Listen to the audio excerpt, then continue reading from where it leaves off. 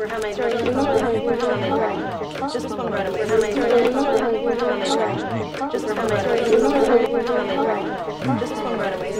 you ready to do this thing? Yes. Because I am too. Hey, everybody. Welcome back to Sterling Cooper, David Steve. It's a podcast. You probably knew that because you probably listened to it on some kind of podcasting app. Or maybe it's on our website, scdspodcast.com. Yeah. And it's like, because people normally just say, what's this podcast about? I don't know what it's about. Let's just check. Exactly. Very common. It's very common. They know. It's like, it's about Mad Men. It's like when you hear people say, if you just joined us, it's not a radio show. They didn't just join us. There wasn't a commercial. Yeah. How are you doing, Steve? I'm doing okay. Yep. Excellent. I had a little break last week. Yeah. Went visited my mom and sister and brother, and everything was fun. Did we record while my cat was away? No, we did not. I think your cat was still around. One of my cats got out. Oh, it was my own fault. She saw a cat outside and she scratched the hell out of the screen. Oh, and she came in that time, but then I stupidly left the window open, so she left. And the wife said, Karen said, I haven't seen the cat for a while. Like the other cat, he won't go far. Right. He likes sitting outside. I found him outside sitting on the ledge, just sort of basking in the sun. Right. But she just disappeared for 3 or 4 days. Oh, geez. And then about 3 o'clock in the morning, we hear the scratching at the same window, the window she left. Yeah. There's another cat outside who we don't know. So she picked up a friend. And she came in, obviously because she was very sore. She was limping badly. Oh, geez. Because she was using muscles in a way that she probably hadn't done before. Yeah. She's okay now. She's just, she's recovered. And she's taken the other cat's name and she's now known as Dawn Draper. Yes, exactly. Exactly. She went to Korea. Anyway, today we're talking about, I'm glad your cat's back. I've had that experience having had a cat and they get out and you don't really want them out and then they get out and then you go, let's just see what happens. There's not a lot we can do here, folks. There was also when she had a bad time to do it because we had torrential rains. Yeah. So it was like, oh, right. So she's probably really wet right about now.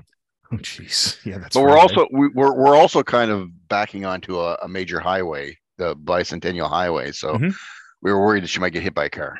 Oh, of course, yeah. Yeah, I've lost a cat like that. But she's back. Yeah, she's back. I'm glad. We're back. Your cat's back. Everybody's back. Yep, we're all back. Get back. That's good. I'm flashback. Flashback, flat cap, black backpack. I don't know. Anyway, right. Today we are talking about Time in Life, which originally aired on April 26, 2015. This is season 7, episode 11. We've got 3 more to go after this and we're done. Until we start a new thing, which we will not tell you what it is. But there's a thing. We're very excited about it. We're excited and it's a thing. That's all we're going to say at this point. Oh, well, I'll just say that it's kind of a different hook. It is a different hook. That we've both seen this show. Yes. When it originally aired, and we were both huge fans of it. That's right. We've both probably watched it multiple times. So easily. It's not a case of where one of us hasn't seen the show. It's not this. Yes, exactly. We don't have to worry about spoilers. We have to worry about spoilers in the next one and all that stuff. We'll spoil the hell out of that show that is still nameless. Unless the audience hasn't seen it. Well, to hell with it. That show is. It's an older show. It's an older show. If you haven't seen it by now, it's your fault. That's right. It's up to you to do the research and watch all old TV shows before we start our new one. Exactly. Get into the home stretch with this episode, and we have 4 left, and as is typical, things get quite a bit stronger. Yep. This is a good one. It's a good one. I think the first good one of the second half. I think so. And Jared Harris directed it, which is pretty cool. Yep. I didn't notice anything the show has a style, and I don't think directors want to go out of that style. No. Yeah. Past, right? Television directing is a little bit different than film directing. Yeah. Because like in television, understandably, because you don't have a lot of time. Yeah. The producers have a lot more say. Yeah.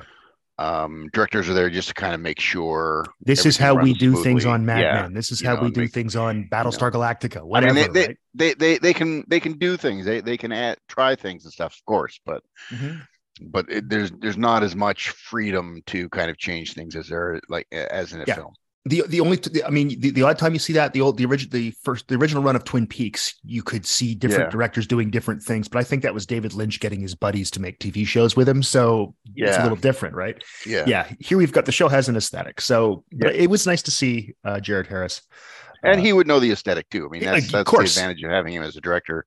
Having been in the show, he understands it really well. So yeah, exactly. We open up with Pete and eventually Dawn taking Kenny out for dinner, because Kenny is now the head of marketing at Now, or something. I really like this scene. It's a really good scene because you see Kenny, he's just unabashedly Kenny. Like he doesn't worry about anything because they're working for him now, right? Yeah. He orders Chateau Marco 53, which is a $2,300 bottle of wine. Probably then. Yep. It's not cheap. Have you ever drank an expensive bottle of wine? Not that expensive. Not that expensive. I mean, I haven't either. Yeah. 150? Yeah, 150 is probably the most expensive bottle. That's probably the most I've had too. And it was noticeably better than the wine I normally drink. Yeah. Because the I only drink is $15 a bottle. Yeah. Being poor and not having this. I didn't buy that bottle. Yeah. Oh, no. But I had a guy who was on my PhD committee. Oh, okay. He was and is a wine collector, and he was a young assistant professor, and he said he wanted to have us all over, all the people in the lab, like in the animal behavior area, but no supervisors. So he just invited the graduate students and their partners over. And he's like vegan, so we're eating vegan food, but then he's putting down this wine. I said, "This is great stuff. Where can I get this?" He said, you can't." Yeah. He says, "It's about $400 a bottle. You kind of have to buy it at an auction." I went, "Oh, yeah, this is lost on me." Yeah. But it was something. I usually just open the box, right? Exactly. I just open the box and then cut a hole in the top and just shotgun it. Exactly. Germ killer. It makes people think of shit. It's just you can tell when Kenny said that he was Pete couldn't tell, but I could tell he was lying. Like you knew he was screwing. He's just screwing with Pete, and that's part of the brilliance of this scene is that Pete has no clue whatsoever, right? That Kenny's screwing around with him, and and it's great because I like Kenny. I like that character. So Ken's pretty cool.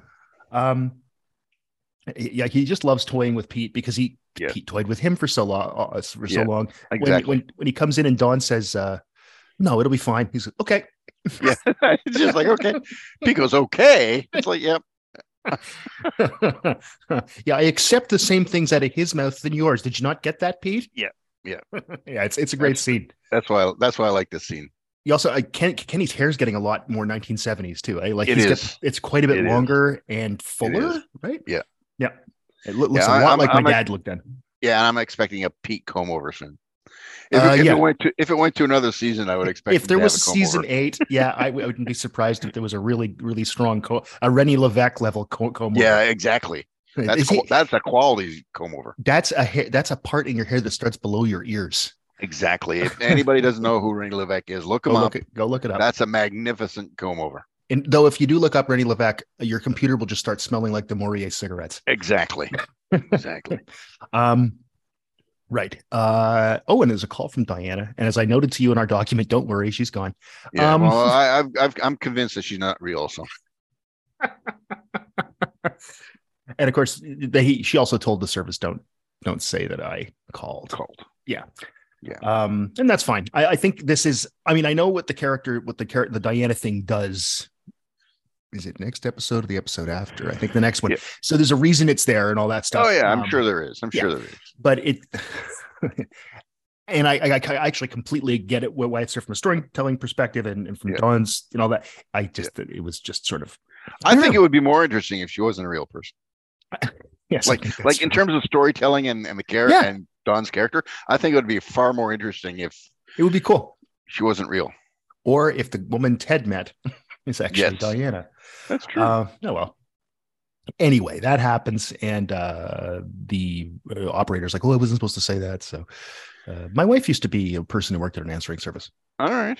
Yeah, when I first met her, that's what she did. She worked answering phones for doctors and people that had a small business kind of thing, but they didn't have a receptionist. Right. And it was so that was interesting because she didn't really speak English like she does now. So that just tells you that the economy in Toronto in the late 1980s was you can get a job. They're getting evicted. Dawn didn't pay the lease. Now, at first, it looks like it's Dawn's fault, and we find that, of course, it isn't. Yep. My immediate reaction was, "Oh my God, they're not going to just get rid of the black person because of this, are they?" Yeah. And Roger actually says you're going to have to fire her, knowing not supposed to fire. Yeah, but luckily they have two black people. That's right. They got a backup. They got an heir and a spare, as it were. Indeed. Or a token and a spare, I guess, in this case. Yes, indeed. And it's this is when you can, if you've been watching the show at all, anything about how they've portrayed McCann Erickson. I don't know that the company's actually like that this was not a friendly thing. This was always the plan. This was always the plan. And they should have been aware that this was always the plan. Yeah. Right. Yeah, they should. Exactly. They should have. I mean, it's lasted, it looks like about almost a year that they've been able to be independent. Yeah. But I think they should have seen it. I think one of the things that we find out in this episode that that they're realizing is they're so caught up in their own cleverness that they don't realize that other people are at least just as clever as they are. Oh yeah, that's exactly like McCann and Erickson, for all their faults, they're not a dumb organization. They don't hire dumb people. It's I think the world's largest advertising agency. There's a reason why you become the world's largest advertising agency. That's right. Right. Yeah, like what you're doing. And this is and we talked about this before. Part of the story of the show is the move in business from the sort of family, and not even family, but small business or medium-sized business that actually cares about its employees a little bit and has some loyalty to the more corporate world that we have now. We have today, right. That used to be the common thing, in the McCann Erickson was the thing you'd look and go, no, that's not how it's supposed to be. And then now it's the other way. We're all amazed when a company's nice. They're the New York Yankees of the advertising world. No, that's right. That's right. Just buy a team. Yeah. So Trudy, then we have Trudy calling Pete. Tammy can't get into Greenwich Country Day, which I just looked up the tuition. Yeah. That's expensive. It's like $50,000 a year. Yeah. I didn't spend that much on my tuition for a year. I didn't spend that much in all my tuition ever. Yeah. Granted, that was in the 80s. So, but still. Yeah. It's a lot of money. It's a lot of money for a kid. For a kindergarten. Yeah, for a kindergarten. It better be one hell of a kindergarten. That's all I'm gonna say. They better have, instead of watching Sesame Street should come to the school. If at that point, Jim Henson should be showing up with Fred Rogers in tow. Yep, exactly. But it's traditional that the Campbell show. Of course it is, because that's who Pete is. So it turns out, as we find out, we were just talking about, McCann gave notice, and it's not a mistake. Roger thinks it's a mistake, but Roger, dude, it is not a mistake. I just have Grandpa Walton fires them all. Exactly. And then we got Peggy auditioning kids. Peggy and kids is always obvious. It's obvious what they're doing there, and I get it. And I mentioned later in our document, I don't mind being emotionally manipulated when it's done well. I really don't. It's fine. Yep. So whenever we see Peggy with kids, we're like, this is going to bring something back for her, or it's going to show us maybe the other thing. Maybe it shows us is maybe Peggy isn't cut out to be a mom, and I think that's actually probably the case. Yeah, she doesn't seem very comfortable with children. Yeah, and she probably shouldn't have ever been a mom. Not everybody should be a parent. Not everybody should be a parent. That's not a thing that we should all do. Exactly. And that's the thing that and this episode kind of does it, which kind of takes a shine off it for me, is this idea that women need to be mothers to be fulfilled. It's like women can be fulfilled even if they're not mothers. Right. Like motherhood can fulfill a person. I'm not denying that. Exactly. But you don't need to be a mother. And I find that it's even more for women than it is for men. Oh God. Yeah.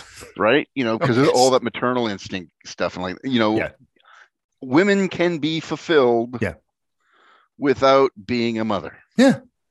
It's wacky. It's a crazy idea. And the thing is, I know that in the 60s that was kind of the idea, but this is a 21st century show. That's right. Right. And still those kind of lingering attitudes still irk me. Yeah. Yep. All I'm gonna say is you're gonna like some things soon. I'm irked. I'm just gonna say you're gonna like some things soon. I also think we need to use the word irk. Irk is a great word. Irk. It really is a good word. We don't use it as much. I don't. No, we don't. So. I don't think it's. I'm going to try and use it in this podcast as much as I can. I find it irksome that it isn't used enough. I am irked. It's funny. Every single time I see this scene, and that's 30 times now. Yeah. The organ music, it's like, what the hell? What I know. It's like, oh, there's an organ in the back corner. Yeah, it is weird. Because it sounds like, part of the soundtrack. Yeah. Right. The score of the, and then suddenly it's like, oh no, there's a kid over there. Like, why do they have an organ? I think it's just something else for the kids to play with. I think that's the notion. I guess find an annoying toy for the kid to play with. And I mean, I don't know about you, but when friends of mine have kids, one of the first things when I buy their kids presents, they're loud presents. That's You buy your friends' kids drums. I mean, that's perfectly valid. What you do, man. Yeah. What Peggy really doesn't seem to understand how to do this, and Peggy says we should just give them one toy. And I love Stan's reaction. Oh, like a battle royale. Yeah. Yeah. Stan gets it, right? He just takes a toy and throws it, and he says, "Go throw that as hard as you can." He actually understands. I'm not going to say he understands kids. I think he understands that you can actually just talk to a kid like a person. Yeah. I mean, and that's what he says. He says, you didn't want actors. Yeah. Real kids are shy, right? And that's the thing about child actors is they're not shy because they can't be. They can't be, or they wouldn't get jobs. Yeah. Yeah, exactly. And it's like, real kids are. I think he kind of understands kids a little bit better. Yeah, you almost think that maybe in his backstory he's got a much younger brother or sister, or he's got exactly nieces and nephews that he's hung out with a little bit. So you get the idea that he has this thing. Like I said, he talks to kids like they're normal people. Yeah, he knows they're kids, but he talks to them like they're normal people. Peggy's just afraid of children. Yeah, and there are people like that. I know people like that, especially people who don't have any interaction with kids at all. Yeah, I mean, Peggy has Julio from upstairs. Yeah, but he's 10. Yeah, and she knows him much better, and he yells at her because of her mom puts. Yeah, and there's a different relationship too because of the. Yeah, that one almost is a maternal relationship, right? Yeah. Anyway, so we get Roger talks to Ferg. I hate Ferg. Yeah. Like you can't like Ferg. No. Really needs to talk to Jim about it. Okay. They're going to McCann. I mean, that's what we know. That's now been broken to him. They're going to come over. Well, it's not been broken to him. It has been. Oh, you're coming over here, but there, of course, as we know, there's going to be a plan. They're always It reminds me of when Don was on suspension. It's like, we're going to bring you back. That's the good news. Yeah, and the bad news. Bad news is we're going to put you in a position where you might want to quit. Yeah, you can no longer be Don Draper. Yeah. So the partners head over to see Dawn. Yep. And Meredith immediately. I love that Meredith immediately asks if they need ice. Yeah. Because all the partners are showing up in Dawn's office. They must need ice. They must need ice because they're drinking. Yep. And of course, as I noted here, the rent is too damned high, which is a little meme from that very era, actually. I mean, 2015, not 1970. Yeah. And I love Pete's reaction. That's it? Have a drink? Pete does comment on their drinking now and then. He does. There's a couple seasons ago when one of the secretaries said that Roger and Dawn were on their way. Well, where are they? Yeah. Did they stop for a drink? Yeah. Pete's kind of straight-laced in his own way. He is. And of course, judgmental as hell. A little priggish. Priggish, another fine word. Yep, I am priggish. quite irked that the word priggish isn't used more often. Yep. It is irksome. I got to get the word irk. That's one of the tags on the post. Irksome. And then Ted, I like it over there. Ted is Ted's given up. Yeah, Ted is like, whatever. I'm making a lot of money. I'm doing some work. Yeah, it's good. I don't have any more responsibility. I'm happy. And then Pete's like, it's because you're a sheep. Jeez. It's funny. It's become a much better person from season 1, Pete. Like he really is a much better person, but he's still Pete. Yeah. You know? So, yeah. So that's why they wanted about the forecasts and all that stuff from last episode. And then the melancholy music that you're going to hear more and more of in the last 3 episodes, that little swell kicks in again, reminding us this is going to be over shortly, folks. Yeah. That's Matt Weiner saying, give us more nominations, please. Yes. Emmy nominations. Yes. Many of them, please. Then you get the kid hugging Peggy while Pete talked to her. I like it. It's extremely on the nose. But it's also quite poignant because it's done well. Yeah. So I like that because, of course, we know that it was Pete and Peggy's kid. Yeah. And this is where I noted in our document that I don't mind being emotionally manipulated in this case. So Pete breaks the news to Peggy. I'm telling you this because no one else will. So he's just telling her they're going to McCann. Didn't Pete also tell her they were going to be bought by PPL in season 2, right? Yeah. He has Pete has the weirdest sense of loyalty because he's loyal to Dawn, a guy that really doesn't like him very much. And he's loyal to Pete, a woman who certainly had a thing. They were an item, one could say. Yep.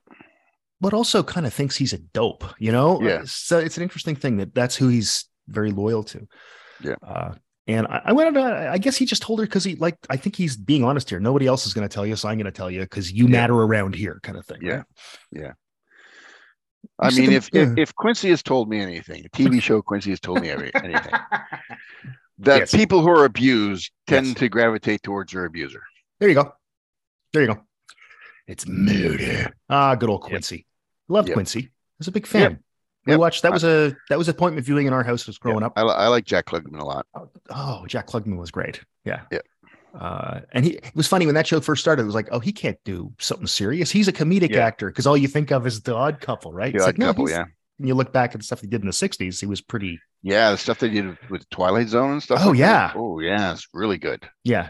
No, Jack Klugman had some chops. Yeah. Joan calls Richard. Richard, of course, immediately says, Lisa, get me on the red eye. Yeah. I kind of liked that he was like doing that. He's still Richard. It's Richard, like, you know, it's like on the surface level, that's a good thing. But, yes, you know, when you think about it, it's like, he's probably just being selfish, right? You know, it's I think so too. You know, kind of controlling, he's certainly kind of controlling, dominating kind of thing, you know. So I don't buy it, even though the action itself is fine. Yes. You know, but you know, it's funny. He's a weird character because like I like Greenwood a lot. Like I like as an actor. Oh yeah, he's great. He's a presence that he does. You know, and that's not something you can teach. That just is. So he has that. He's Canadian, so there's also that. It's true. I don't think I'm supposed to like him as a character. Like, I mean, I'm not supposed to think he's a good guy or anything, or some sort of savior for Joan. Yeah. So I think I'm supposed to be skeptical, and I think that's why I view him that way. Yeah. So I think that part's done well. It's just he's an odd character. Yeah. Being thrown into the mix. I mean, obviously, it's not going to end with him and Joan flying off into the sunset, one would imagine. Yeah. But I would imagine that. Yeah.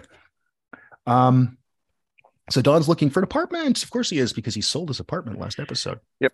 And Meredith seems to know something is up. Yeah. And then secretaries always know. They do, right? because they know who's making the phone calls and stuff, right? Yeah. And didn't we hear last week or a few weeks ago? Not last week, but I don't know. Earlier on in the season, when I guess it was in season 6, maybe early 7, where Megan says, "Dawn, I was your secretary." Yeah. It's like, I know what you are like. Yeah. So Meredith knows something's up. And again, we've said this many times that the dumb act on Meredith's part is an act. She seems pretty on the ball. And Lou's on the phone, and I hate Lou. Lou's getting a gig in Tokyo to make Scouts Honor, which is great. And it's Tatsunoko Productions, and he's right. They made Speed Racer, all kinds of things, and not just stuff for the Japanese market. They would, geez, all kinds of things that were sold in different countries too, that they made shows only for Mexico, for example, only for Brazil, only for France, because they could just do it. And Lou's getting $15,000, which is about it's not quite $100,000 today, so he's getting a pretty good advance. Yeah, and he's going to move to Tokyo. I don't think Lou will like Tokyo somehow. No, I don't think Lou would like Tokyo very much. Yeah, I get a feeling Lou has a real problem. I'm not saying he's racist, okay? No, he's no more racist than anybody else at that time. That's true. That's true. But I would say that he doesn't probably like things to be different too much, and I think he's going to have trouble with things like food. Yeah, and people not speaking English. The Japanese culture is very different from the American culture, it's not the same. Yeah. He's not good with change. And, no, and he's not. The word cosmopolitan doesn't come out of my brain when I hear the word Lou. No, No. But he says he has this conversation with Don, and he says that he's heard, and of course Don thinks he's heard about McCann. How could you have heard? They just told me. I bet you're not laughing now, are you? And Don's like, no, Lou, I'm not. No. It is pretty funny. But yeah, Lou is clearly getting his happy ending here. Yep. Right? Yep. It's weird when a character that you're supposed to dislike clearly gets a happy ending, but I like it. I think it's an interesting choice the show's made. I think that's cool. Well, I mean, as I say in my document, there's an episode of Doctor Who called The Voyage of the Damned, and that's kind of one of the it's kind of like a Titanic thing. Like the spaceship is actually designed is the Titanic in space. Okay. And so, but of course it crashes because it's a Titanic, right? Titanic. Yeah. It's kind of a combination Titanic and Poseidon Adventure kind of thing. Okay. And so a couple characters die, and there's this really one annoying, arrogant, rich bastard of a character, and he survives. Of and one of the other characters says to Doctor Who, he says, and this is a paraphrase, this is not the exact quote, but this is a paraphrase of the idea, is sometimes the people you don't want to survive do. Well, that's true. And that's kind of how I see Lou. Yeah, that's fair. You don't want him to get his happy ending, but sometimes assholes get their happy ending. Yeah, and that's that. I mean, he's a minor character. He doesn't matter that much. He was a fun character to hate. There's no. Yep. Oh, yeah, definitely. And he's only quasi competent. Like he's like the poster child for the Peter principle. Yeah, exactly. But exactly, it's kind of fun that happened. And of course, we're going to start to see people's end games as we go along. Yeah. And here's Lou's. Oh, Dawn has an idea. What if now that Lou's left, Sterling Cooper West is just taking up space, and it's time for the classic Mad Men heist. Of course, it's not going to work. No. This time, it won't work, but it's fun to see them try it again. Yeah, because it worked in the past, and so they think exactly. Again, we've done it before. This is the idea that they're too caught up in their cleverness. Yep. Right. It's not going to work all the time. Yeah. Right. And it's not going to be work when you're being swallowed whole by the largest advertising agency in the world. Exactly. Like they don't care about you and your independence. The thing that gets me is when this part, I think it's later on. I don't know if it's here or this part or it's later on when Dawn says it's $250,000 in profit. It's like, do you know how much money McCann's worth? Exactly. $250,000. Jim Hobart has that in his couch. Yeah, exactly. It's not, they want them gone so they can come into the fold and be Dawn and Ted, right? Because that's how the corporation works. It soaks up all the other competitors until you've got the monopoly. Yes, or at least a large enough portion of the business that nobody can really beat you. Right? Yeah, exactly. And I mean, we also find out here that let's get all our clients, and Joan's like, what about Avon? It's like, no, we can't have Avon. In fact, you have to go give them Avon. So it's It's kind of like they are like they always think their cleverness will bring them to negotiate from a position of power, and often it has in the show, usually, but it doesn't here because they're just up against a massive thing that's coming at them. Because they have no leverage, none, right? They don't. McCann has them. Yep. They don't have any power to leverage against McCann. That's right. And $250,000 a year is nothing.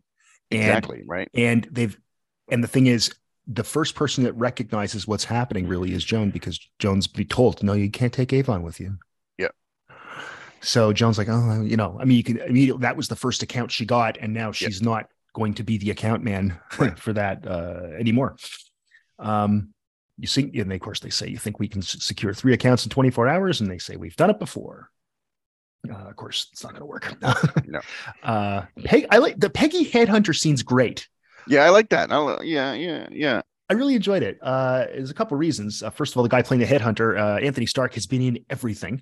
Yeah. He's one of those actors when you go, oh, it's that guy. Wasn't he He's also Iron Man. Yeah, I know. That's great. Tony Stark. Tony Stark. It's funny. I wonder what if that's his name? It probably is just his name. And and then those movies come out. I am Batman.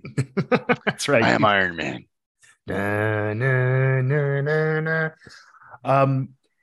He tells her to go to McCann, and he says, you do this for 3 years. You can go do your own thing. You can probably write your own ticket, but you got to be at a big place, and you may as well go to the biggest place. You may as well go be the number 1 center on the Montreal Canadiens for a few years before you go to free agency. Exactly. Thank you, Aaron Judge. Because he's going to get, with the Yankees, he's going to get paid. He's going to get paid, right? Yeah. The advice is good.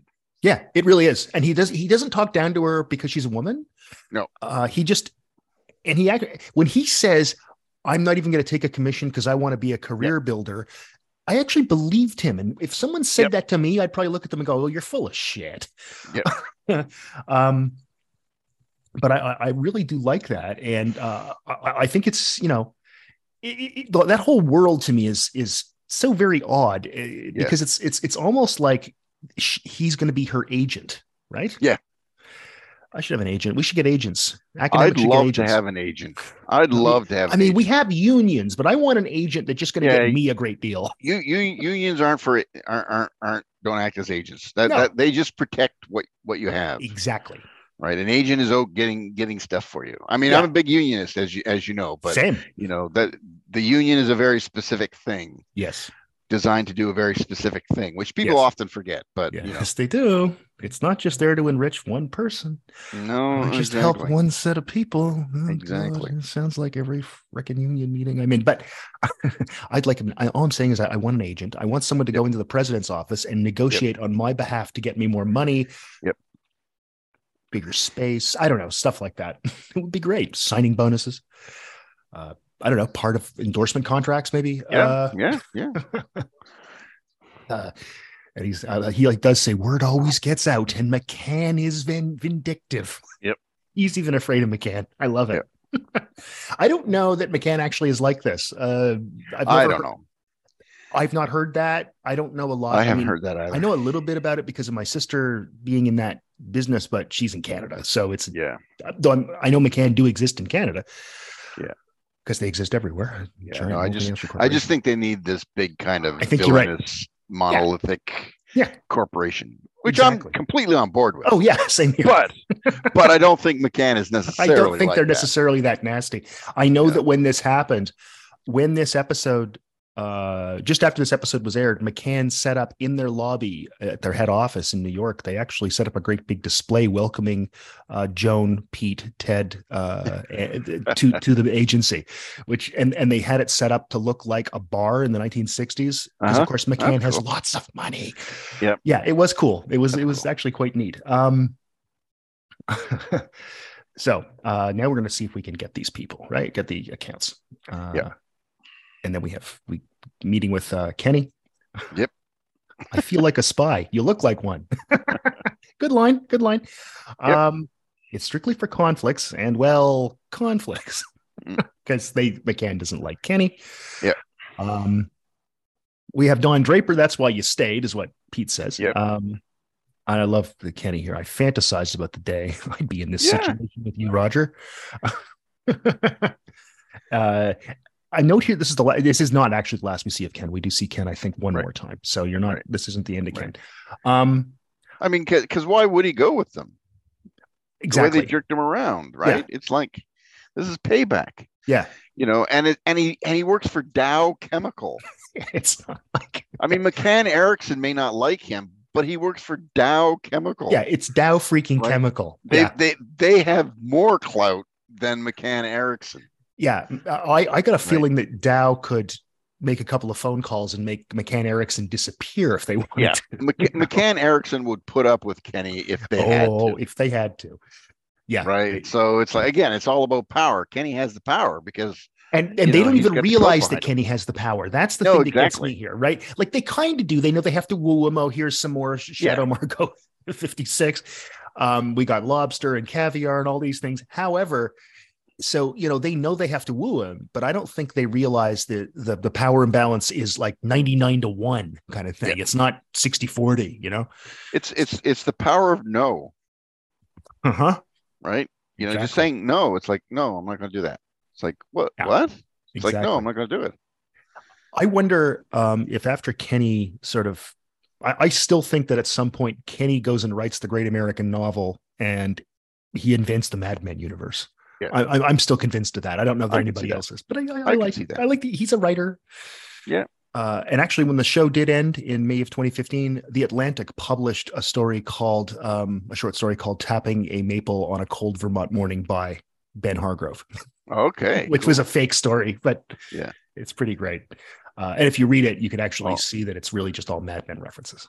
Technically, all stories are fake.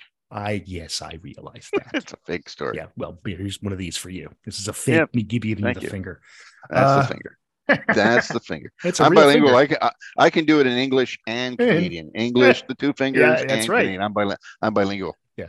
By digital, I guess. By digital, fingers, yes. Right? By digital. How do I describe California and not make them sound jealous? Don says, and it says, tell them my ex-wife lives there. Yeah. So I guess it's confirmed. Ted had a girlfriend. We also now know that Ted is divorced. And I feel sad because Nan seemed like a decent woman. Yeah. We're not surprised. No. But moving to California did not save Ted's marriage. No. And of course, Ted's met somebody. In my head, it's always like, I kind of hope it's Diana somehow. Yeah. Somebody he knew in college. I think Diana is probably a little too young. Like, I think she's about 10 years younger than those guys. I think so, yeah. Yeah, but mid-30s instead of mid-40s like they are. So I'm thinking that it's probably not, but always in my head, it's like, let's just pretend it's Diana that he met. Yeah. It never comes up, of course, but yeah, I like the fact that he feels like he needs to explain to Dawn why he wants to sort of stay in New York and work for McCann. Yeah. And whereas Dawn's like, yeah, no, let's totally get it, man. This is what we want. Fine, right? Go ahead. You're helping us. And it's funny because I feel bad. And Dawn's like, well, they're all thinking, you know what this is going to do? It's season 1 again. We're Sterling Cooper again, right? Yeah. We can rebuild it. And well, it's not season 1, it's 1970. And Ted, here you kind of feel bad for him, and you said that I kind of do too. Yeah. But in a way I don't. Like, he just seems like he's now like, you know what? This is my job. I'm cool with that. Yeah. Ted's the kind of guy who would be what we would today call, quote, quiet quitting. He'd be one of those people that only did the work he's paid for, which is actually it's not quiet quitting. It's doing the work you're paid for. But exactly. I'm doing my job. Doing my job. It's actually doing my job. Yeah. Speaking of giving people the finger. I know. Yeah. Can imagine how I feel. Yeah. But the reason I feel sorry for him is he really tried. He does. Yeah. And he didn't quite make it. Yes. Right. Like, speaking as a part-time faculty member, I can understand that. Yeah. Right. And then you get into a situation where you kind of understand that you're not going to get that full-time job anymore. Right. That the situation you've tried, you've failed. And again, I don't necessarily mean that in a depressing No. way, I know what you mean. Tried something, you didn't achieve it. It didn't work. Now you're in a situation that is not particularly kind of limbo-y. Good, and there's no sense that you're going to get out of it. And there's a point where you have to kind of accept it. which is where he is, right? That's where Ted is. Yes. Yeah. No, that's right. That's right. You know, like I say, I kind of understand that because it kind of mirrors my career to a degree. Right. But you know, right. The next scene is probably the best parody of stupid waspy behavior that I've ever seen. I like the scene. I like this scene a lot. It's really good. And we have it's tragic and funny, but it's mostly funny to me. I mean, it's partially tragic because this kind of behavior is tragic more than anything. And adults acting like children, I find pathetic and sad, though we all do it now and then. But it's mostly just funny. Another great journeyman actor here, by the way, William R. Moses, who has been in like everything. He was in Murder, She Wrote, which has been in the news recently because of the death of Angela. Angela. Did you hear the story about Angela Lambert? This is a please. Yes, I have heard it, but please tell it for the listeners.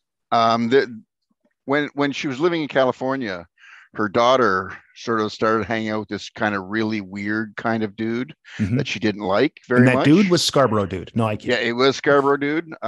He kept passing her joints. Some of these folks are just for Steve and I and some of the listeners. And trying and quoting Kerouac to her.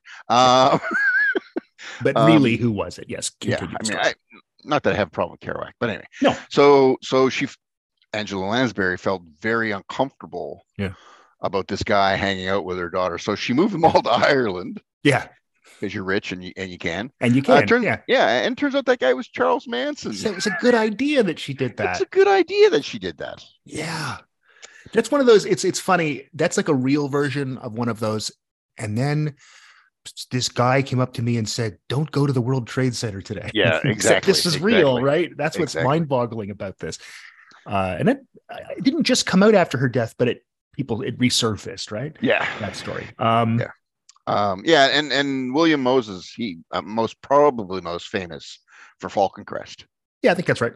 Because he was a regular character in Falcon Crest. And, you know. And again, he's one of those guys, though, you look and you see him on TV, you go, okay, that guy. And you pull out your phone and search on IMDb. Oh, he was in that. He was in that. And like I said, he was in War and Remembrance, which is something. Your little girl scored very low on our Draw a Man tests. Oh dear. Oh dear. Yes. Which was a real thing. It was. It was a real kind of I guess psychological or it is. Yeah. The thing is, it's not, it has value when used the way it's supposed to be used. Yeah. It doesn't have value in predicting intelligence. That's not what it's about. It's seeing if someone has moved. It's a thing about cognitive development, and typically kids, when they hit about 3.5 or 4, start to draw arms and legs, start to draw a body, not just a head with arms and legs coming out of it. Yeah. And there's a long set of reasons why that happens. Not to go into it, but the point is, schools did do this, so it's not like this is a lie. And they did think it was about intelligence, and it's not. Everybody goes through these various stages of development. It's like, what if you can't draw? I can't draw. I know. I draw a stick figure. That's what I would do. I'm 55. You'd be okay though, because at least you showed a body. Yeah, that's right. Oh, I see. Yeah, it's having the body that's the key thing. It's the body. Okay. But I like the idea that the mustache, and Pete goes, mustache. The first thing is, who's the guy with the mustache? This is not about your little girl. It finally comes out. We're not leaving until you apologize to Trudy for all this, not letting the kid in here. And then we have the classic Pete line when we find out that this all goes back to the Campbells and the, I don't know, McLeods or something like that. It was the McDonald's. McDonald's and the Campbells. That's right. Having a feud, basically a blood feud that goes back 400 years. Yeah. In fact, and what he describes really did happen. That the Campbells were given allowed to stay the night at a castle that they had, and then the Campbells killed them all, and in fact that's the inspiration for the Red Wedding in Game of Thrones. Game of Thrones, and this aired right around the same time, and I remember people going, "Well, they're obviously copying Game of Thrones." And first of all, no, but secondly, read a book. The thing is, Pete's defense is so Pete, because it's exactly what he would have said in like 1690. The king ordered it. Yeah. And it's great the way he yells this, but he's so sincere with his belief that that justifies a massacre. Yep. Pete was only following orders, Steve. Yep, exactly. It's like, oh, yeah, I don't think he gets it. Glencoe massacre is what they're talking about. Yeah. And they're, I mean, I like this kind of, I think they're poking fun at this kind of sort of American obsession, and Canadians have it. And Canadians have it too, right? So this sort of like, these kind of long-standing blood feuds. They don't even exist in Europe anymore. Exactly. And it's like people in Boston supporting the IRA. Because I'm Irish. No, you're not Irish. You're American. A, you're not Irish. And B, let's talk about the IRA for a moment. It's like my grandmother was a Murphy, right? Yeah. She, they come from sort of the Cork area, her family origin. I don't consider myself Irish. No, because you're not Irish. There's a reason. I may have some Irish heritage, but that's different than, Yeah. I mean, I look up just above my setup here. There's a thing my grandfather made, which has his medals from World War II on it. And it has the symbols of all the cantons of Switzerland and a little Swiss cross, because he was from Switzerland. He was born there. I am not Swiss. Yeah. I feel except I make pretty good Rushdie, but beyond that, I have no connection to Switzerland whatsoever. And I don't consider this whole, well, I'm Scottish. No, you're not. Yeah, no, you're not. You're really not. Pete's not Scottish. That guy's not Scottish. Yeah. Of course, Pete could also become a Dykeman, so he can become Dutch pretty quickly when he needs to use that name. True. Yeah. Anyway, it's a great moment. And you're right. It is. I do think it's making fun of the idea of I'm Irish, I'm German, I'm whatever. Yeah. I find it, I don't know. It may be because I don't know where that comes from. That it's a weird thing. I just find it very strange that people get all worked up about ethnicity that they don't actually have. Yeah, especially if you're Latino or I can see that because you actually speak Spanish. That's an entirely different thing. Yes, that's different. But some WASP white bread person sort of saying, you're I'm part Scottish. of the American establishment. You're not. You're American, and that's fine. Yeah. Another sucker punch from the Campbells as Pete hits him. I love it so much. So great. All right. So there's a kid waiting there, and Shirley can't look after the kid. And in the background, we hear Harry swearing. Harry's not having a good moment. And it's funny because one of the things I've noticed in the season is there's a lot more swearing. And I think that's done on purpose. I think it's people just started to swear more. It became a little more socially acceptable to say shit now and then. And we've heard, Peggy has used fuck in this season, which is not something people used to say. No. It's always been one of my gripes about Mrs. Maisel is there's too many F-bombs in it, for example. And like, they're under stress too, right? Mm-hmm. It also shows how much because as you know, when you're under stress, you tend to swear more. Yeah. Just because you're not concerned about other people's feelings or anything like that. So you'll just say fucking shit, all that, you know, because you're just so frustrated, right? Yes. It's the only way that, I'm a big fan of swearing. I know, as somebody who studies language and stuff like that, I know people think that, there's a problem with swearing. I think swearing is great. You know, I don't like when they use it too much. I agree with you. Only because it loses its power. Yep. Right. And this is one of the things I like about this show, that if they had to use, say, the word fuck earlier, wouldn't have worked. It wouldn't have worked. No. But now that they're using it more, it has a little bit more power to it because you know that you're under stress. And it reminds you that it reminds you of the stress. It reminds you that society's changing too. And I think those are just, it's that's nice. Yeah. Pete asks, Trudy, why did she only apply to one school? Which actually is a pretty good question. I applied to 4 schools for grad school. There's one I didn't get into that 10 years later offered me a faculty position, which I found, actually said to the provost of Duke University, I said, so I could supervise graduate students here. I just couldn't be one. Yeah. You looked at me like I said, you guys didn't. He said, well, clearly we made a mistake. I said, well, yes, clearly you did. Yeah, clearly you did. But I think most people, you should apply to more than one school, everybody. Yeah. Even if it's for posh kindergartens for your little spoiled children, Well, it's a good question. And then Pete then says, you know, Peter, Peter, you can't punch everyone. Yeah. I love that. And he says, this city's become a toilet. Pete, who used to constantly talk about how much he loved New York, does not love New York. The love affair with New York's over. Yep. Well, I mean, this is when New York is really It's like becoming a toilet. 70s is like, New York was bad, man. Really bad. Yeah. It's like, wow. I don't think people, it's funny. And I can think back even to living in Toronto in the early 70s. And I was just in Toronto last week. And yeah, it's so different than it was. I was right because I was flying out of the downtown airport. Right. I was right at a part of town that in the early 1970s, I used to literally called it the smelly place because the pollution was so bad. Yeah. It's not like that at all anymore. And that's not even counting crime and things like that. Yeah. Different time. The 70s got bad. Gentrification. Mm-hmm. Started by Abe and Peggy. Yep.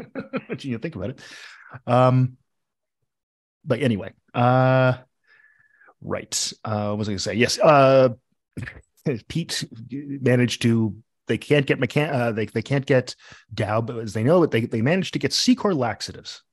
Yeah. I managed to get Secor laxatives into joining us. How did you get them to move? It's ridiculous, but that's just a quality joke. Just by not making that joke, Roger. Yeah. It's the comeback's nice too, right? Yeah. Pretty good. Peggy, of course, now tells Stan about McCann. And then Susie staples her hand. As you note, is that? I mean, I don't know. I mean, I'm sure it hurts, but is it like that? Run but to the emergency? staple wouldn't go right into your bone. No. I mean, unless you had some kind of like this is just like a desk thing. Like if you had a giant industrial stapler, well, that's different. Sure. Yeah. I've got a thing in the basement for putting a floor in. That, right. Would hurt. The kind of thing that if you have too many pieces of paper, it won't go all the way through. Exactly. And so it's not making it through Susie's hand. No. I mean, it hurt. It would hurt, and the kid would cry, hurt, and it would bleed. And Peggy has no idea how to interact with a child. No. So basically, what she says is to the mother, "You shouldn't have abandoned her in a midtown office building." That's probably true. Yeah, but it's a stapler injury, Peggy. It's not. This isn't even stitches. No. I do like Peggy's line. I bet you. Well, the woman says, I'll make you a deal. You don't tell me how to raise my kids. I won't tell you how to raise yours. Of course, not knowing that Peggy doesn't know about her kid. Yeah. And Peggy does say, I bet you do love cashing her checks, which is a good line. It is a good line. And then, Stan does say, how the hell did that turn into that? And that's when Peggy says, fuck her. Yeah. And right there, the only person reasonable in that whole, well, I guess Susie's kind of reasonable. The only person is, though she does did I get the part? She's obviously, that's, I don't know. Anyway, I think she's acting. Yeah, I think you're right. I think she's trying to get the part, so she acts as if it's really bad. I don't think it hurts as much as she pretends it is. Because I think she's acting trying to show that how good she is. Look at the range I have for being in your stupid ad for peanut butter cookies. Exactly. By the way, those pirate cookies are awful. I haven't had them. They're not good. The only reasonable person in that whole scene is Stan. Yeah, exactly. And I'm usually the guy that says, "Oh, come on, don't make the only reasonable person a man." Yeah. But character-wise, this actually fits. It should be. He's the only reasonable one there. But yeah, stapling your hand shouldn't hurt that much. No, like I said, I think she's acting. Yeah, I think so. Now let's see if the heist worked. And then you look down at the progress bar of your whatever it is you're watching it on, and you realize there's 20 minutes left. And 20 minutes left. No, that's not working. Actually, Jim actually says you're 20 minutes early. And in fact, it's about 20. If you add the commercials in, it's about 20 minutes left in the episode. Yeah. So obviously we know it's not going to work. Don starts doing his thing, but he gets interrupted. Don gets it before Roger does. Roger's like, let him finish. And Don's like, oh yeah, I see what's going on now. Yeah, Roger's not necessarily the sharpest knife in the drawer. No, there's one thing he's good at, and that's as Pete says, or no, Kenny says in season 5, there's nobody better at turning a meeting into a bender. Yeah. That's what Roger's really good at. And Don's better at judging the situation and the people, because he has to be, right? Because as he's the face of the business, and he's the guy who and he talks. invented an identity, so he's got all these kinds of things. That's right. He's constantly doing that. Yeah, exactly. Yeah, he's got what we today say situational awareness, right? Yes. It's like you've died and gone to advertising heaven. The way that the actor, and I don't have his name in front of me right now, but who plays Jim Hobart, the way he says those lines are so great because it's both exciting, but also ominous. Yeah. He plays the character really well. Well, I mean, the idea of going to heaven is when you die, it's over, right? You know what I mean? It's that kind of thing, right? And as Dawn says in season 6, what has to happen to get to heaven? Well, something pretty horrible has to happen first. Yeah. Yeah. He lists off all the names of all the companies that they're going to, the Buick for Roger, the Ortho Pharmaceuticals for Ted, and Ted's very happy because all he ever really wanted apparently was to advertise pharmaceuticals, which is I'm not in that business, so I don't know. I guess that's exciting. And of course he looks at Dawn and he says Coca-Cola, which of course is, if you got the if you got to run the Coke ads, that'd be pretty great, right? Because I mean, that's got to be the pinnacle. Yep. You could teach the world to sing. Exactly. So this is what's going on here, is that they're finding out, and of course Joan does notice. Joan's pissed more than anybody because Joan she's not told that she's going to work on something, right? No. She's probably going to still work on Avon, but she already was working on Avon. You know, so she's not going to advertising heaven. Nope. She's a woman. Yep, exactly. That's why. They go off to a bar, and please come on to me by the Clovers comes on. That's from like 1959, which is a pretty nice choice because it is a callback to really early on in the series. The fact that they're on a bar together. Yeah, I like this shot too. How it just kind of shows them sitting at the meeting room table, and then it kind of dissolves, and they're at the bar. So well done. I really like that. It's really just pretty. as a technical thing, I really like that shift. It really is great. And you then see them in the bar, and I've said this before, that one of the things the show does really well is it kind of gets adult friendships really well. Yeah, they're talking like the way people talk in a bar to their friends when they've been drinking. Especially the drowning sorrow kind of moment that we've all had now and then in a bar, Yeah. And it does seem very real to me. It's just pretty. These people really do. I think they really love each other. I mean, it's weird love. Yeah. It's weird. It's not sexual. And it's not just colleagues either. No, I think, and this sort of goes back to kind of the idea of Dawn as well. And the beginning of the shows, it's almost like the kind of bonds that soldiers get. Yeah. Right. When you've been through extreme situations, when you've been through a lot together, you may not always like each other. Yeah. But because you've had this kind of shared experience, this very intense shared experience. I mean, that's why Shakespeare refers to the band of brothers, right? If which the TV show takes on, right? That's what Henry V is trying to do. So that's how he's trying to get his soldiers to fight and die for him. He says they will regret not being here. We are going through this, and those of us who survive will have this unbreakable bond forever that nobody else will have. Yeah.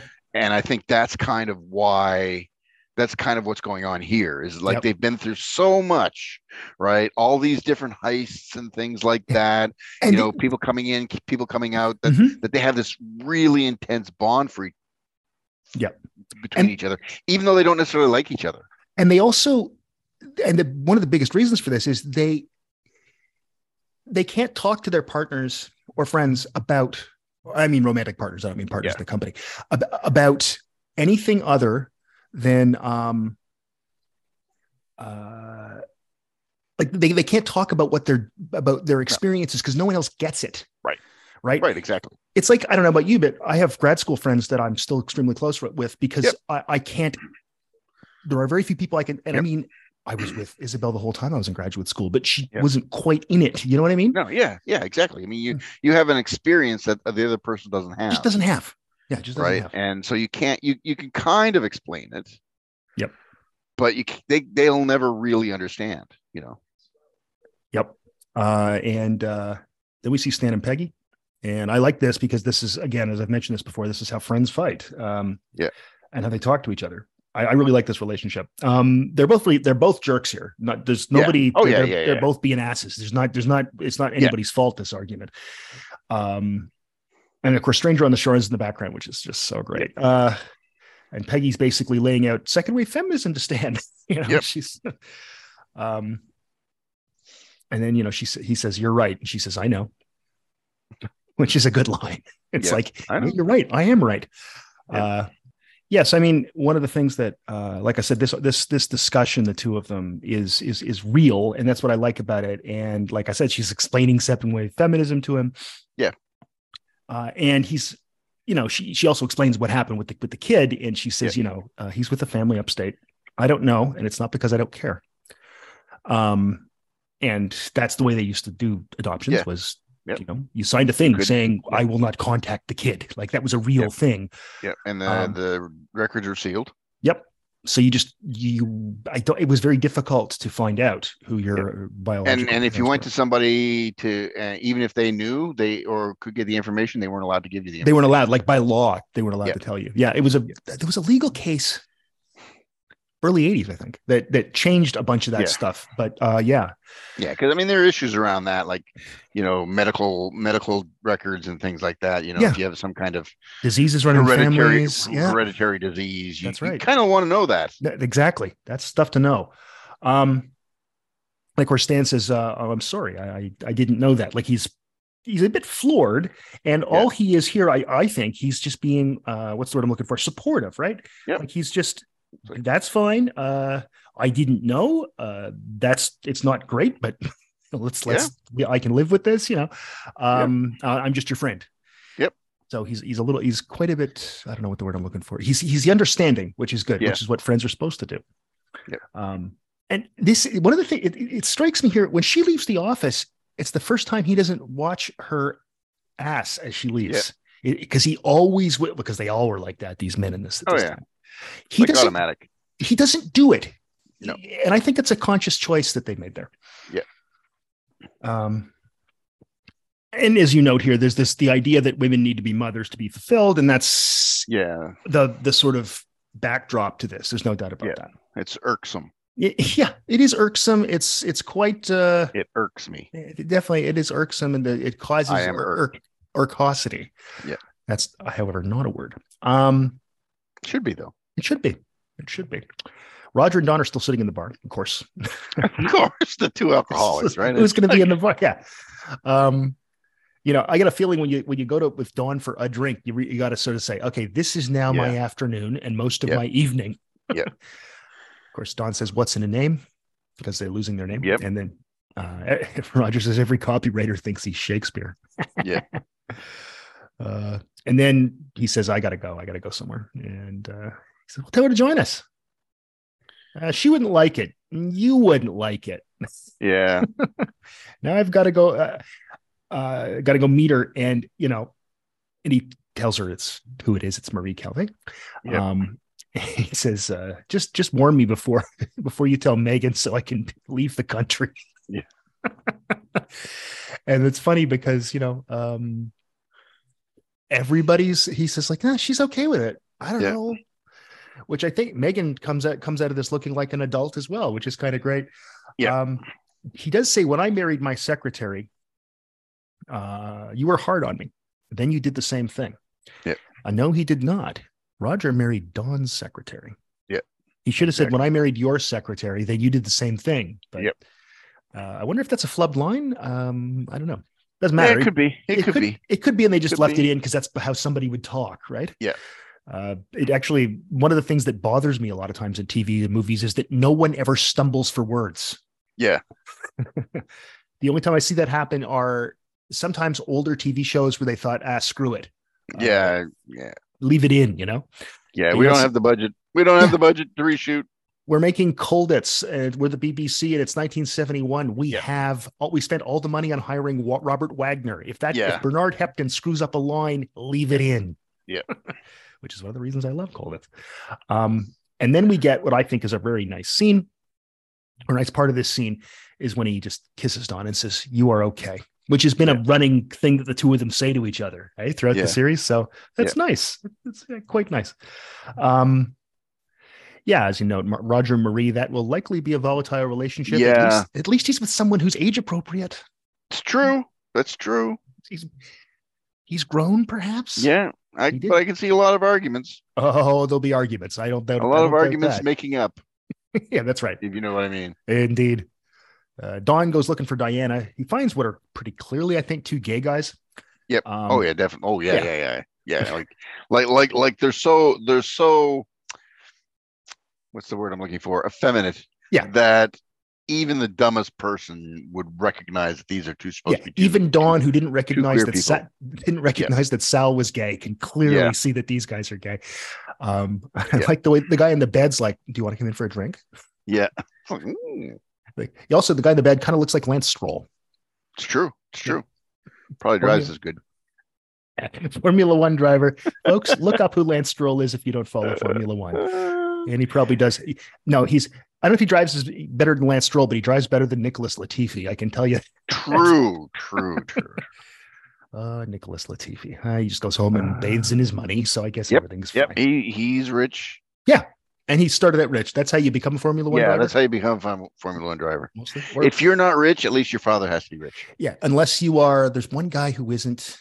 There's one guy anyway. Is it Leclerc? Charles Leclerc? That I don't think he's rich. Yeah, I don't. He does live in Monaco. He's from Monaco, so he's poor. Yeah, he's not rich. I think maybe Esteban Ocon is the one that his father was a mechanic. Monaco rich. He's not Monaco rich. Exactly.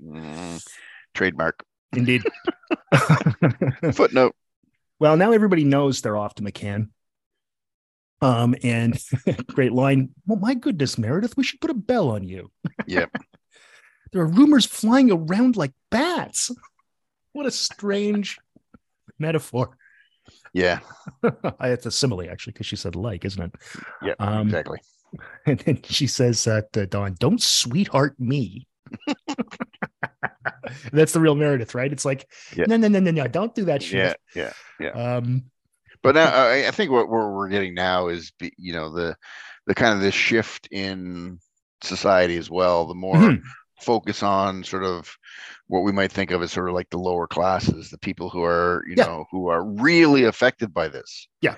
Right. As shitty as it is for people like Roger and Don, they're still rich. They still have piles of money, piles of it. They've still got a contract. Yeah. And they're still going to make money. Yeah. Right. It's like what Ted understands, right? They're still going to make money. They're still going to do the thing. Yeah. Whereas people like Shirley and Dawn and Meredith, who knows? Yeah. Who knows? They have to go get a resume together and go find another job. Yeah. Yeah. Especially Shirley and Dawn, because, Black being women, African American, be harder. Right? Yeah. As they said, I think even Shirley says that at one point. Yep. They already have a black woman there. Right. So it's not even like she can't even go there as a token. That's right. Right. Yeah. They know what's up. They aren't naive, any of them. No. And everyone's living in a fright. She just has so many great ways of say it, talking. Stan calls Peggy. It's funny how they work in the same office, but they still interact a lot over the phone. From back in their days at the two different agencies. Yeah. So he calls her, and she's going to McCann, and she says, "And you can too if you want."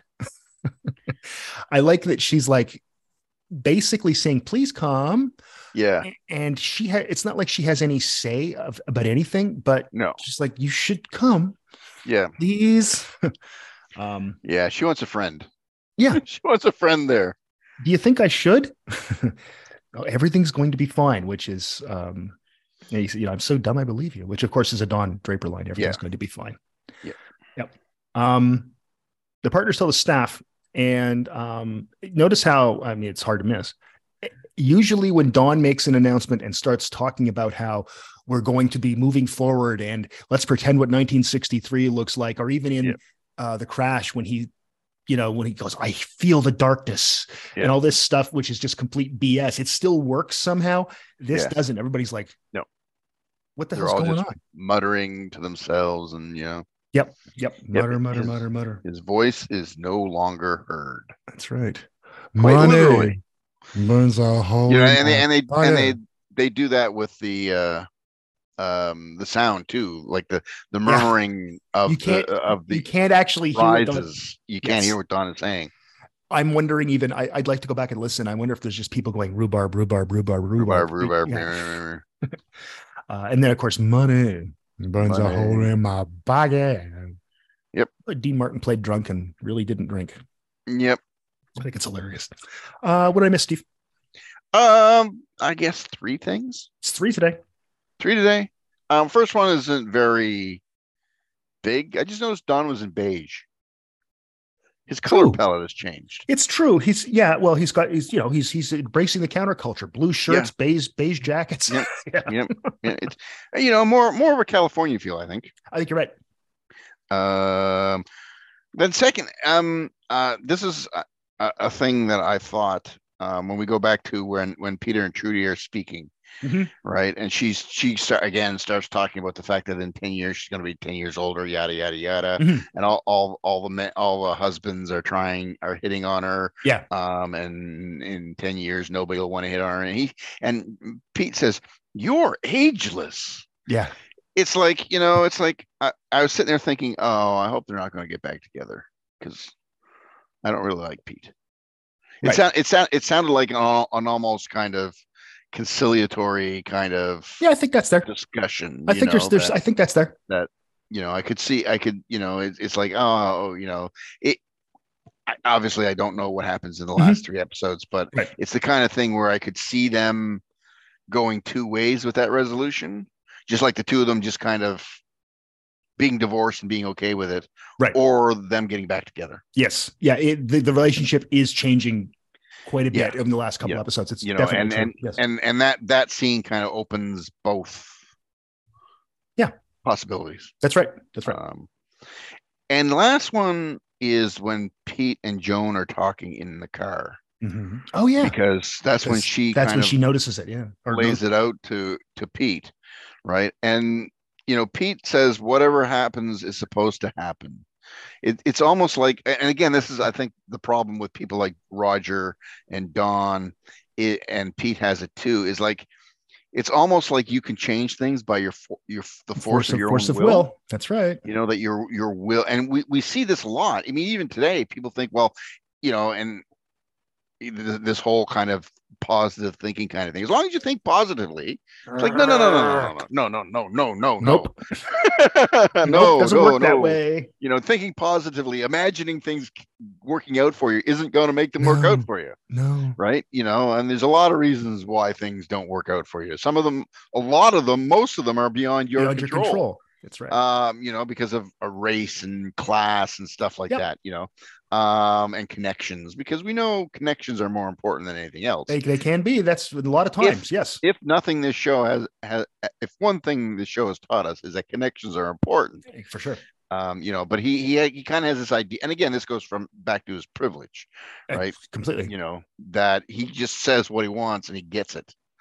And he can't understand somebody like Joan. He can't understand why Joan's not happy. Yeah. Is because she realizes that force of will is not enough. And she also realizes that, and that she's getting paid, but so is, and they all have money, but she also just wants to work. Yeah. And it's like she's going to be just another token woman then. She's not going to be somebody who, is important. Yeah. Yeah, it's that idea of fulfillment. Yep.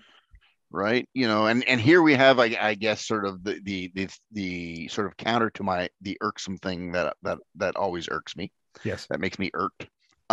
Is that, she kind of recognizes that the work is fulfilling her. Yeah. Right. She has a kid. I'm not saying she doesn't love her kid or anything like that. No. But she finds fulfillment in her job. Yes. For somebody like Pete, it's about having power and money, right? Same with Dawn. It's about money. Yes. It's not about the work itself. For her, it's the work. Yeah. Doing the job. And that's where, and she's come to that place finally, because it was just a job before. Exactly. And now this has become something much bigger. Yeah, that's right. Exactly. You may have heard me typing there. I just made sure to put in our show notes. Irksome is the word of the day. Irksome is the word of the day. Anything to plug, Steve? Yes, the Star Trek thing with Oliver Rockside and I love it are now up. Is now up. Yep. Was it 72 episodes, 30 good ones? Yeah, something like that. I forget how 70. I can't remember how many episodes there are, but it's however many episodes there were of Star Trek. Yeah. 3 good ones. Yes. 30 good ones. Sorry. 30 good ones. Yeah. Yeah, not 3 good ones. There's more than 3 good episodes. Yeah. But that's up there. Yeah. Excellent. So people should check that out.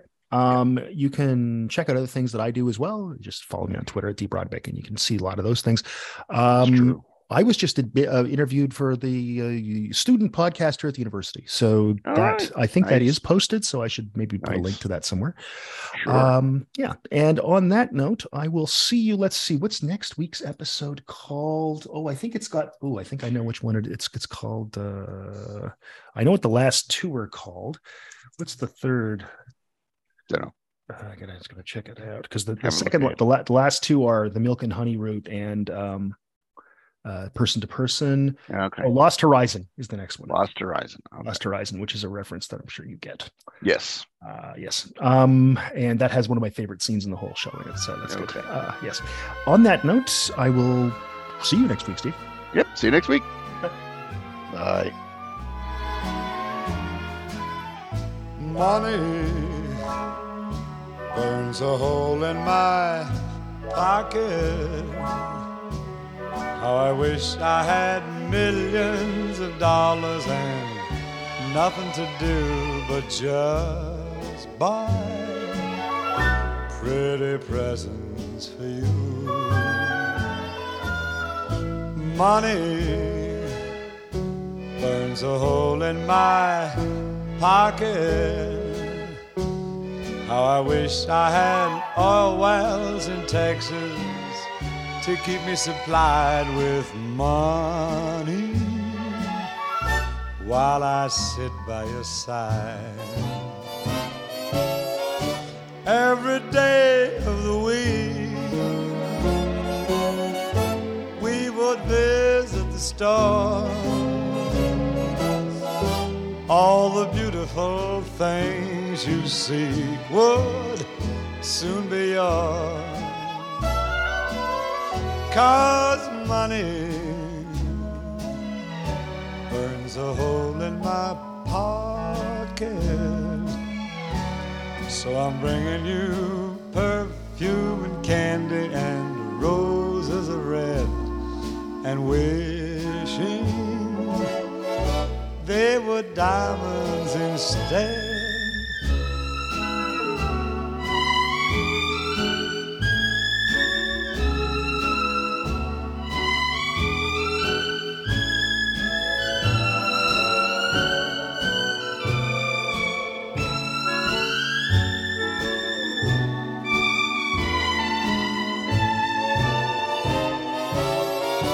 Every day of the week we kind of visit the store. All the beautiful things you seek would soon be yours. Money burns a hole in my pocket. So I'm bringing you perfume and candy and roses of red, and wishing they were diamonds instead.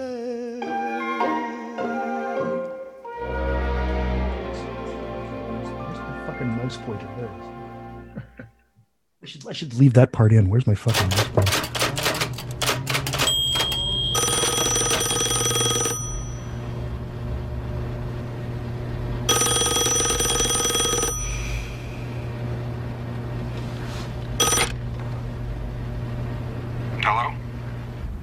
Hello?